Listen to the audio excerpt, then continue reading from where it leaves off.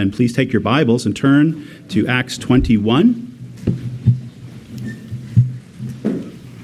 Acts chapter 21, the reading verses 1 through 16 today. We continue in our reading through Luke's sequel, the Acts of the Apostle, written by the author of the Gospel of Luke. Let us pray.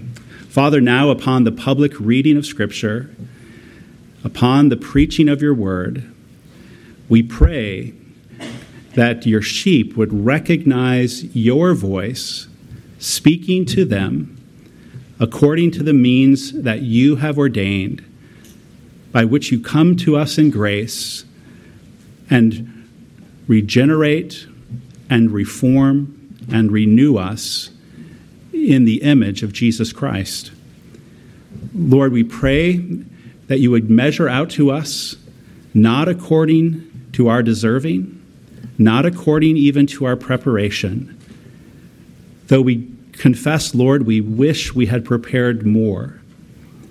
We have not hungered as we ought for your word. But Lord, we pray now, as your dear children, that you would give to us by the measure of your grace a good feasting upon the meat and the marrow of your word. Grant our children, our sons, our daughters to hear the voice of the Master, and may we all, by the power of your Spirit, recognize your authority therein, your word. In Jesus' name, amen. Acts chapter 21. Verse 1. And when we had departed from them and set sail, we came by a straight course to Kos, and the next day to Rhodes, and from there to Patara. And having found a ship crossing to Phoenicia, we went aboard and set sail. When we had come in sight of Cyprus, leaving it on the left, we sailed to Syria and landed at Tyre. For there the ship was to unload its cargo. And having sought out the disciples, we stayed there for 7 days, and through the Spirit they were telling Paul not to go on to Jerusalem. When our days there were ended, we departed and went on our journey, and they all, with wives and children, accompanied us until we were outside the city. And kneeling down on the beach, we prayed and said farewell to one another. Then we went on board the ship, and they returned home. When we had finished the voyage from Tyre, we arrived at Ptolemy, and we greeted the brothers and stayed with them for 1 day. On the next day, we departed and came to Caesarea, and we entered the house of Philip the evangelist, who was one of the 7, and stayed with him. He had 4 unmarried daughters who prophesied. While we were staying for many days, a prophet named Agabus came down from Judea. And coming to us, he took Paul's belt and bound his own feet and hands and said, "Thus says the Holy Spirit, this is how the Jews at Jerusalem will bind the man who owns this belt and deliver him into the hands of the Gentiles." When we heard this, we and the people there urged him not to go up to Jerusalem. Then Paul answered, "What are you doing, weeping and breaking my heart? For I am ready not only to be imprisoned, but even to die in Jerusalem for the name of the Lord Jesus." And since he would not be persuaded, we ceased and said, "Let the will of the Lord be done." After these days we got ready and went up to Jerusalem, and some of the disciples from Caesarea went with us, bringing us to the house of Mnason of Cyprus, an early disciple with whom we should lodge. This is God's word. Please be seated.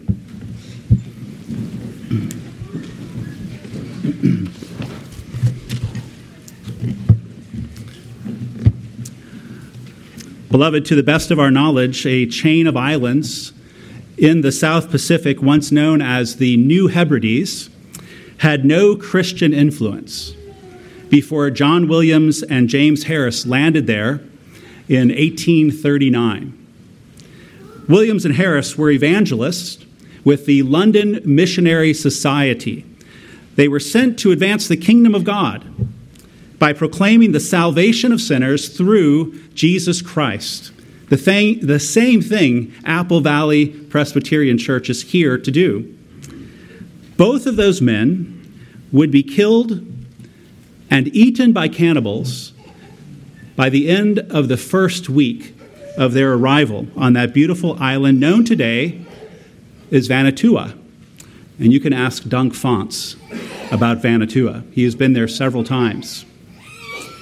48 years later, another missionary to those same islands wrote about the death of Williams and Harris. Here's what he said. Thus were the New Hebrides baptized with the blood of martyrs, and Christ thereby told the whole creation world, the whole Christian world, that he claimed these islands as his own. Hear it again. Thus were the New Hebrides baptized with the blood of martyrs, and Christ thereby told the whole Christian world that he claimed these islands as his own. John G. Paton wrote those words. In the 1850s, John Paton was having a fruitful ministry in Scotland. He was distributing gospel tracts. He was teaching in a school. He was a city missionary in the worst parts of Glasgow. But John became persuaded that he too must bring the gospel to the New Hebrides. In March of 1858, he was ordained to do so by the Reformed Presbyterian Church. A month later, he married Mary Ann Robeson. 14 days after that, they sailed with their assistant, Joseph Copeland, to the South Pacific. Now, John's friends did not want him to go, just like Paul's friends did not want him to go to Jerusalem. All the Christians in Scotland knew the ugly way that Williams and Harris had died. Writing years later, Paton said, quote, "The opposition was so strong from nearly all, and many of them warm Christian friends, that I was sorely tempted to question whether I was carrying out the divine will or only some headstrong wish of my own. This caused me much anxiety and drove me close to God in prayer." In one confrontation before he left, a Mr. Dixon yelled at Paton, "The cannibals! You will be eaten by cannibals!" Paton replied, "Mr. Dixon, you are advanced in years now, and you are soon to be laid in the grave, there to be eaten by worms. I confess to you that if I can but live and die serving and honoring the Lord Jesus, it will make no difference to me whether I am eaten by cannibals or by worms. And in the great day, my resurrection body will rise as fair as yours in the likeness of our risen Redeemer." On November 5th, 1858, the Patons landed on the islands of New Hebrides. On February 12th, 1859, just a few months later, a baby was born to them, whom they named after Mary's father. 3 weeks later, on March 3rd, Mary died. 2 weeks later, on March 20th, their baby son died. John Paton was heartbroken by these losses. He said he was afflicted with the deepest of loneliness. With his own hands, he dug 2 graves in the beach, and for days he slept over those buried bodies to protect them from the cannibals. He stayed for over 30 years. There is, of course, much more to the story. Indeed, much eternal life comes to those islands through death. But how is it that men like John Paton keep emerging in the historical record of the Church of Jesus Christ? How is it that this production of martyrs seems to never end? Paton, Polycarp, Stams, Staines, Burnham, Stephen the deacon in chapter 7, and the OPC's own daughter, our first martyr, Anna Stickwerda. Where do these people come from in the Church of Jesus Christ? I have just listed a fraction of a fraction. Beloved, saints like Patton emerge because their lives were squared up, placed like a well-placed brick on the foundation of the apostles and prophets, whose lives themselves were squared up and placed like a well-placed brick upon the cornerstone, who is Jesus Christ himself. That's where they come from. And this cornerstone is a peculiar cornerstone. It is the stone the builders rejected.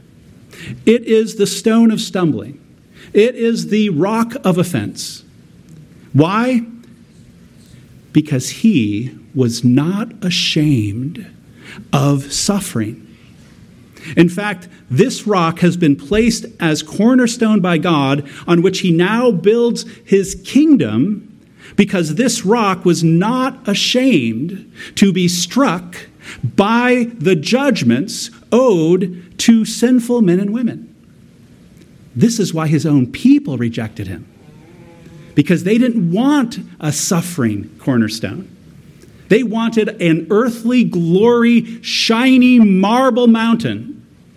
He said, no, there's no kingdom that can be built by the stuff of a fallen race of men in a cursed land. Jesus was stricken in the place of his people. For this he was not ashamed to be so stricken. And now, on the death of Jesus, God is building his kingdom of salvation across time and throughout the world. Therefore, the peculiar shape and strength of the cornerstone now passes into the lives of his apostles and then into the lives of those in fellowship with his apostles, the church. What is then the peculiar shape and peculiar strength that we all share because of the cornerstone? It is being unashamed to suffer for sinners. Jesus is the pioneer in this. We are pilgrim followers. He is shepherd. We are sheep. He does not give us power and wisdom so that we can be ashamed that we lose our sons and daughters to bring the gospel to sinners. That is not the power and wisdom he gives us. He gives us the power and wisdom of the cross. Now, the Christian, of course, is ashamed of sin. But the Christian is not ashamed to suffer for sinners, nor at the hands of sinners. Do not resist the one who is evil, Jesus said in Matthew 5. I like to take that statement out of context sometimes and ask people like Jay Leno on the street interview, would you ever say this? Do not resist the one who is evil. But if anyone slaps you on the right cheek, turn to him the other also. And if anyone would sue you and take your tunic, let him have your cloak as well. And if anyone forces you to go 1 mile, go with him 2 miles. Give to the one who begs from you, and do not refuse the one who would borrow from you. Matthew 5. The only wisdom and power the risen Christ gives to his church is a wisdom and power to not be ashamed that we are going to a hostile city like Jerusalem to bring the good news of salvation to sinners who will kill us. The Christian is not ashamed to suffer for sinners. Christ crucified is the cornerstone of this principle, of this wisdom, of this power in the church. And therefore, the risen Christ will see to it that there always remains a shadow of death in his church. He will see to it. Always a readiness to die. always a readiness to suffer, always a readiness to take up your cross, a readiness to deny ourselves, a readiness to follow Jesus, who is leading us through death, not around it, into the resurrection life of glory. He will not let his church find its identity in earthly glory. So he's about to bury one of his best men, the Apostle Paul. He will not let his church find its identity in an earthly glory. Heavenly glory, yes. Resurrection glory, yes. His glory is that which he constantly wills for his church to be dressed in. And so for that reason, we must always be dying to the world and living in the risen Christ. And that calling, as you know, is first signified to you in your baptism. Die under the waters of judgment. Rise into the new life of resurrection. Well, this is what we see in our reading this morning. Paul has come to the end of his 3 missionary journeys. In our short 16-verse reading, Paul has just traveled by boat eastward for almost 600 miles. And he's going to the hostile city that killed his master, Jerusalem. Now, like his Savior before him, Paul goes to Jerusalem, a city that kills the prophets and will kill the apostle. And Paul has it on very good authority as he moves toward this den of wolves and robbers. He has it on very good authority that he will be bound and likely die by what happens in that city. Which brings us to a very key feature of our text this morning. And you notice this, I'm sure. Paul keeps hearing by divine revelation, by the Holy Spirit, that a shadow of death awaits him in Jerusalem. He hears it and sees it from Agabus the prophet, verse 11. This is the same Agabus who earlier, and now a couple decades earlier, predicted a famine in Jerusalem. He also hears about this shadow of death in Jerusalem from the prophets in the church at Tyre, verse 4. And 500 miles earlier, back west in the harbor of Miletus, Paul told us the Spirit even confirmed directly to him that things will not go well in Jerusalem for him. This is Acts 20, verse 22 and 23. Even so, with all this revelation about what is coming, Paul continues to advance toward Jerusalem. He is unstoppable. The disciples at Tyre were telling him not to do it. The disciples in Philip's house urged him not to go. But Paul keeps going towards the lion's den, fully aware of the danger. And beloved, it is by this that the church learns again something profound about the kingdom of Jesus. That avoiding danger is not the way the church discovers God's will. Write it down, put it on a sandwich board, walk it in front of your nearest prosperity gospel church. Avoiding danger is not how the church discovers God's will.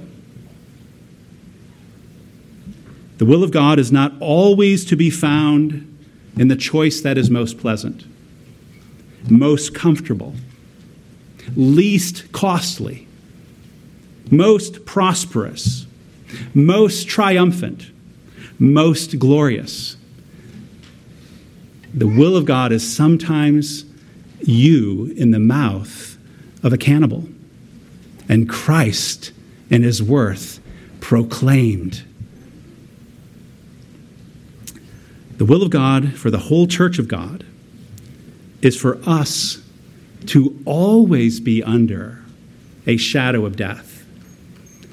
Now don't look at your watch and say, how did I get in a place that talks like this?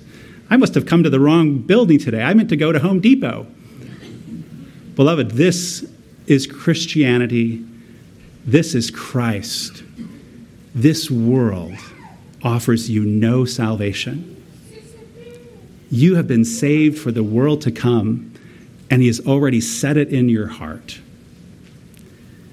The will of God for the church of God is for us always to be under a shadow of death. Listen, blessed are the poor in spirit. That's a species of death.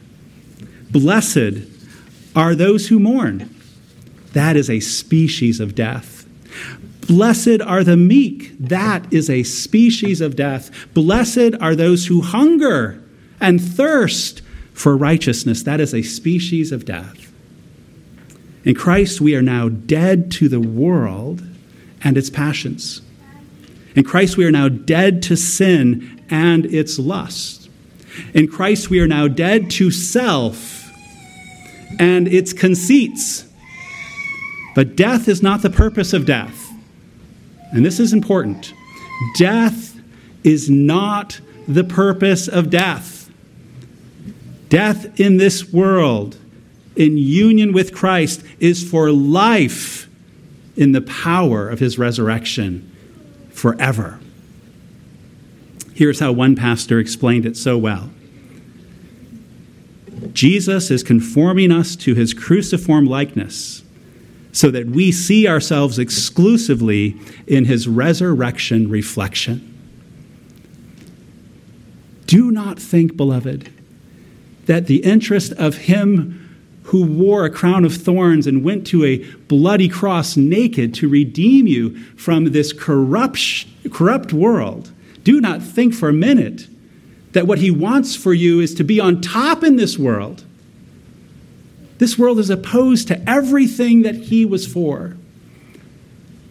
That's why after his resurrection, he didn't build a mansion in Colorado Springs or take over the White House. Back to our pastor friend. He is conforming us to his cruciform likeness so that we see ourselves exclusively in his resurrection reflection. This is Christian growth, to become in our weakness more and more dependent on his strength, to seek in our woundedness more and more of his healing life. When you begin to confess your limitations and in your weaknesses and your fear even of this corrupt world, then you begin to see that this world offers you no solace against those things. The risen Christ alone should be your North Star, your identity, your DNA. Resurrection in the age to come is stamped on your heart by the Spirit so that you can let go of clinging to life in this world. And it's that letting go that will even allow you to step deeper into the basic order of obedience, which we'll come to in a moment. Now, there's something very interesting in our passage.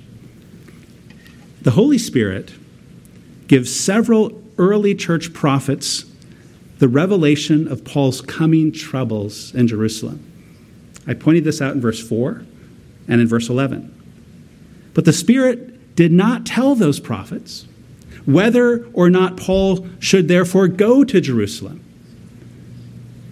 He told them that he was going to be greatly harmed in Jerusalem, and so the prophets announced that. They went on, though, to urge Paul not to go. That is from them, not from the Spirit. The Spirit only showed them what will happen when Paul gets there. They are the ones who don't want him to go. But the Spirit did tell one prophet that Paul must go to Jerusalem. And that prophet was Paul himself.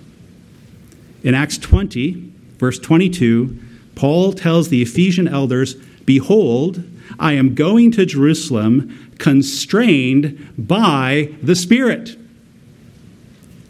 So on one hand, this is quite important, so try to track with me. So on one hand, the Spirit gives several unnamed prophets in Tyre and Caesarea, and one named, Agabus.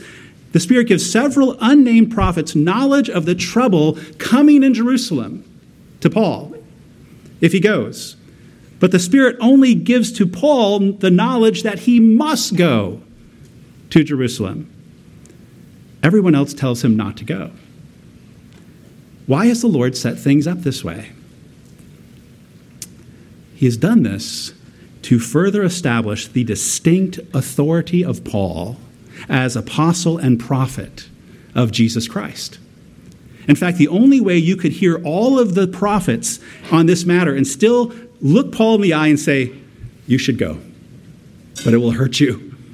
The only way you could say that after hearing all of these prophets is if you carefully listen to Paul. And that's the point. The Lord is establishing the authority of Paul even above the prophets, not because the Lord gave them false information, but he gave only Paul the complete information. So even this is helping the church see whose writings we will sit at the feet of after this era of the Acts of the Apostles is over. We will sit at the feet of the Apostle Paul and Peter as the unnamed prophets. God bless them, he did. But as the unnamed prophets fade away, as this miraculous age comes into a canonical age, meaning the scriptures are completed. But there's a greater point than just that. At least I think there is. Maybe I'm the only one, but let's see. Here is the great point.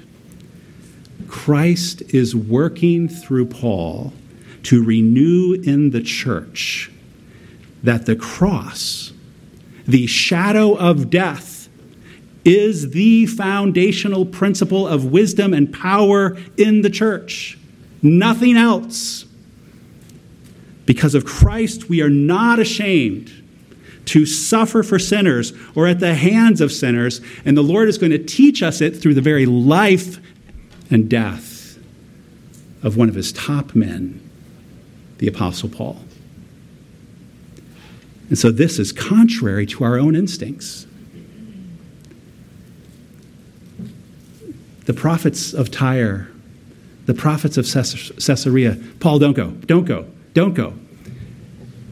Paul does not get heated with them, but he certainly does correct them, doesn't he? And he does it in the sweetest way. He says, you're breaking my heart, verse 13. But you shouldn't be talking the way you are. You should be encouraging me with the hope and promise of the resurrection. You should be building me up in the knowledge that Jesus went this very same way, down the Via Dolorosa. And how privileged I am, you should be telling me to follow in the footsteps of my master in the hostile city. And that I too shall be raised, not 3 days after I am dead, but on the final day. Now I do want to look a little bit more at verses 12 and 13.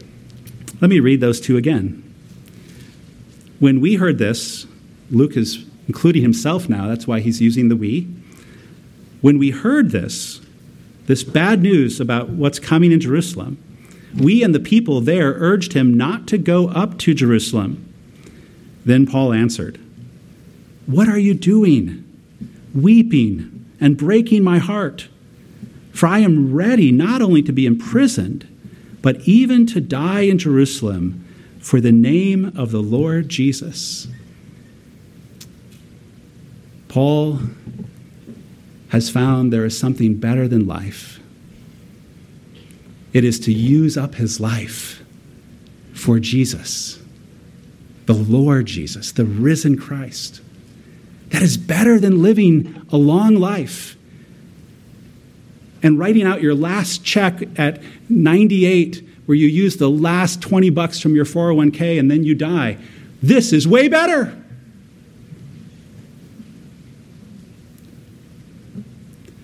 Paul is enamored with the Lord Jesus.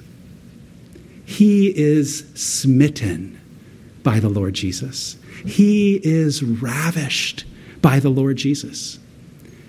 He is inconsolable with the goodness and the beauty and the worth of the Lord Jesus.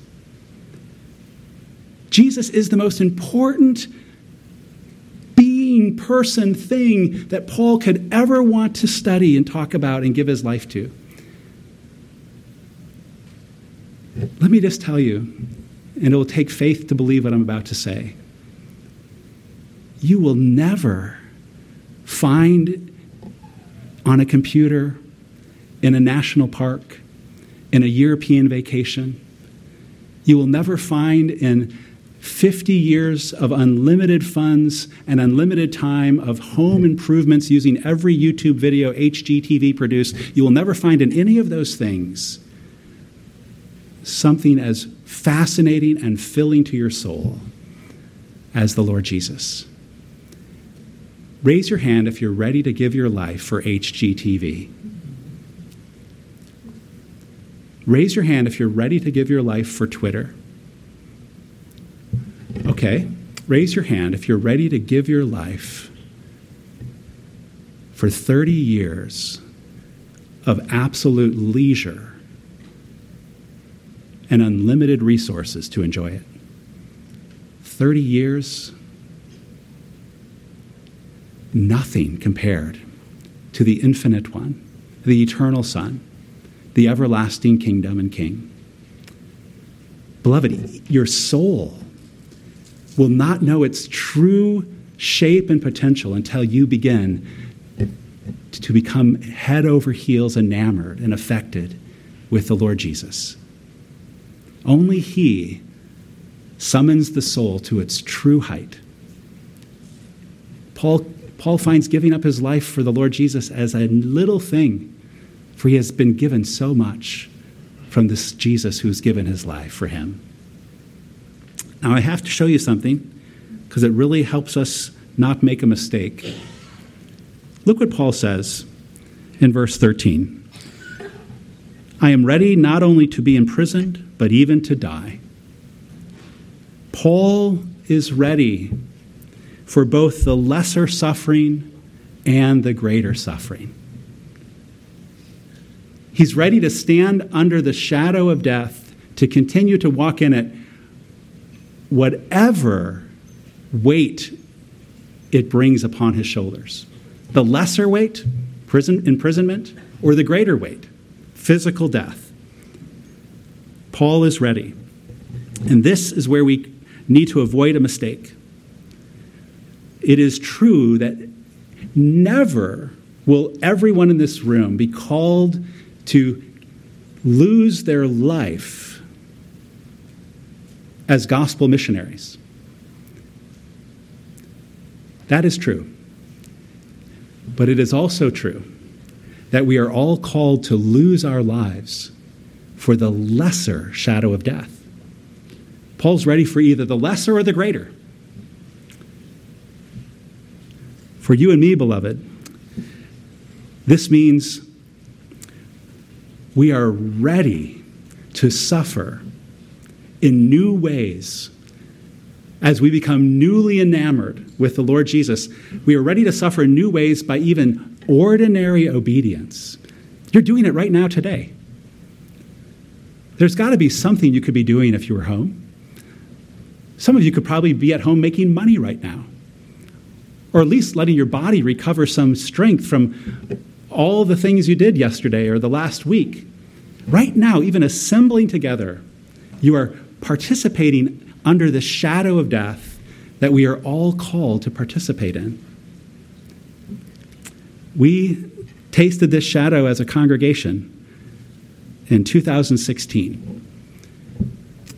In December of that year, we sent 27 communicant members. I strike that, 27 members down to our church plant in Oshkosh. This place was in funeral mode for the next several months. We were blue. It was a good time to start listening to jazz. We were a blue congregation. There was palpable sorrow in this room because there were empty spots. And we were not going to regularly see those people again. We're sending away a dear family. God willing, at the end of this year, the Robbins family. We're going to be blue. Our heart's going to break a little bit. Beloved, we are never called to step out of that shadow and say, I want sunlight all the time. This is not a world of sunlight. This is the world of darkness. But people living in darkness have seen a great light in Jesus Christ, crucified and risen for sinners. And he has gone to our home. That's when we shall be at rest. And the shadow of death shall be off of us. But it must be on us now. You know why? Because we are weak creatures. And our faith is growing, and it's not fully grown.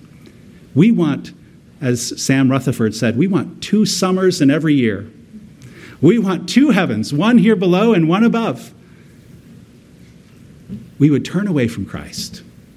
So the Lord, in this age, puts the shadow of death upon us, where we will even lose some of our best men to the cross. So I urge you, and even warn you, one of the most common reasons for disobedience against ordinary commands of the Christian life, joining a church, deepening our fellowship and love in the church, attending church, speaking tenderly, wisely, patiently to all under our care, working hard. One of the most common reasons we retreat from ordinary obedience is because we refuse to suffer. We see the kind of suffering it would take for us to obey and live a robust, ordinary Christian life. We see it and we say, no. And we take the sword and we begin to dismember that ordinary scripture picture of the Christian. Because we're trying to hang on to our life. Beloved, the Lord is summoning you, even through the ordinary commands of obedience, to taste the power of the resurrection. That's what he wants to give to you. He says you taste it by coming down the narrow way, where you must lay off many things you would like to keep. My time, my money, my peace, my quiet. Jesus says, really? He who was rich beyond all splendor, for our sakes became poor, that we who are poor might become rich. It is not riches that those commandments are keeping you from.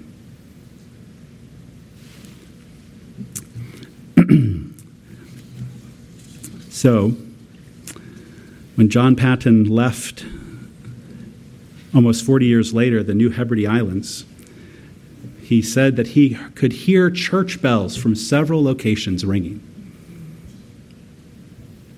The cannibals had become Christians. I want to encourage parents on some matter, because what do we see in our text today? When Paul leaves Tyre after just 7 days, everybody in the church, men, women, and children, they all follow him down to the beach. They kneel down on the beach and pray and say farewell to one another. The whole body of Christ, the men, the women, and the children, are to be discipled that the wisdom and power of God is under the shadow of death. Because by that we see the glory of the resurrection. If the glory we're looking for is on earth, we will not be in heaven. But we need our sight of the glory in heaven to be strengthened. And here's what I would strongly encourage parents with children. Put in your hands, put in your children's ears, by maybe evening reading, get to them the stories of men and women like John G. Patton, the Stams, Graham Staines, Polycarp. Get in their heads, hearts, and hands the stories of those who were ready for imprisonment and even death for the name of the Lord Jesus Christ. Disciple your children in the shadow of death. It is the wisdom and the power of God, as Paul says in 1 Corinthians 1. Get them the biographies of these missionaries who gave their lives. And maybe one or two of them will become missionaries. But perhaps all of them will become quite equipped by faith to give up what must be given up to follow him who gave up all to bring us home. Let us pray. Father, bless the preaching of your word to all of us according to your great grace. We thank you for the Apostle Paul and the authority that was conferred upon him, and that with that great authority, as distinguished among all prophets even, he was called to lay down his life, as we shall see in the last act of this report from Luke. Father, we pray that we would be ready for the lesser as well as the greater shadows of death, and that we would not despise them when they come near to us in a fresh way, but that by the power of the risen Christ through the Holy Spirit, we would see them for what they are, a summons of the one who loves us most to be dressed afresh in the power and hope of his resurrection and the age to come. And then we shall be some earthly good, for we will be so heavenly minded, we cannot be compromised or bought by the glories of a fading world under judgment. We thank you for picking us out of the fire, putting the righteousness of your Son upon us, and setting yourself up in our hearts by your Spirit so that we might recognize your voice. Lead us, Shepherd. Lead us. Grant us the will and grace to follow. In Jesus' name, amen.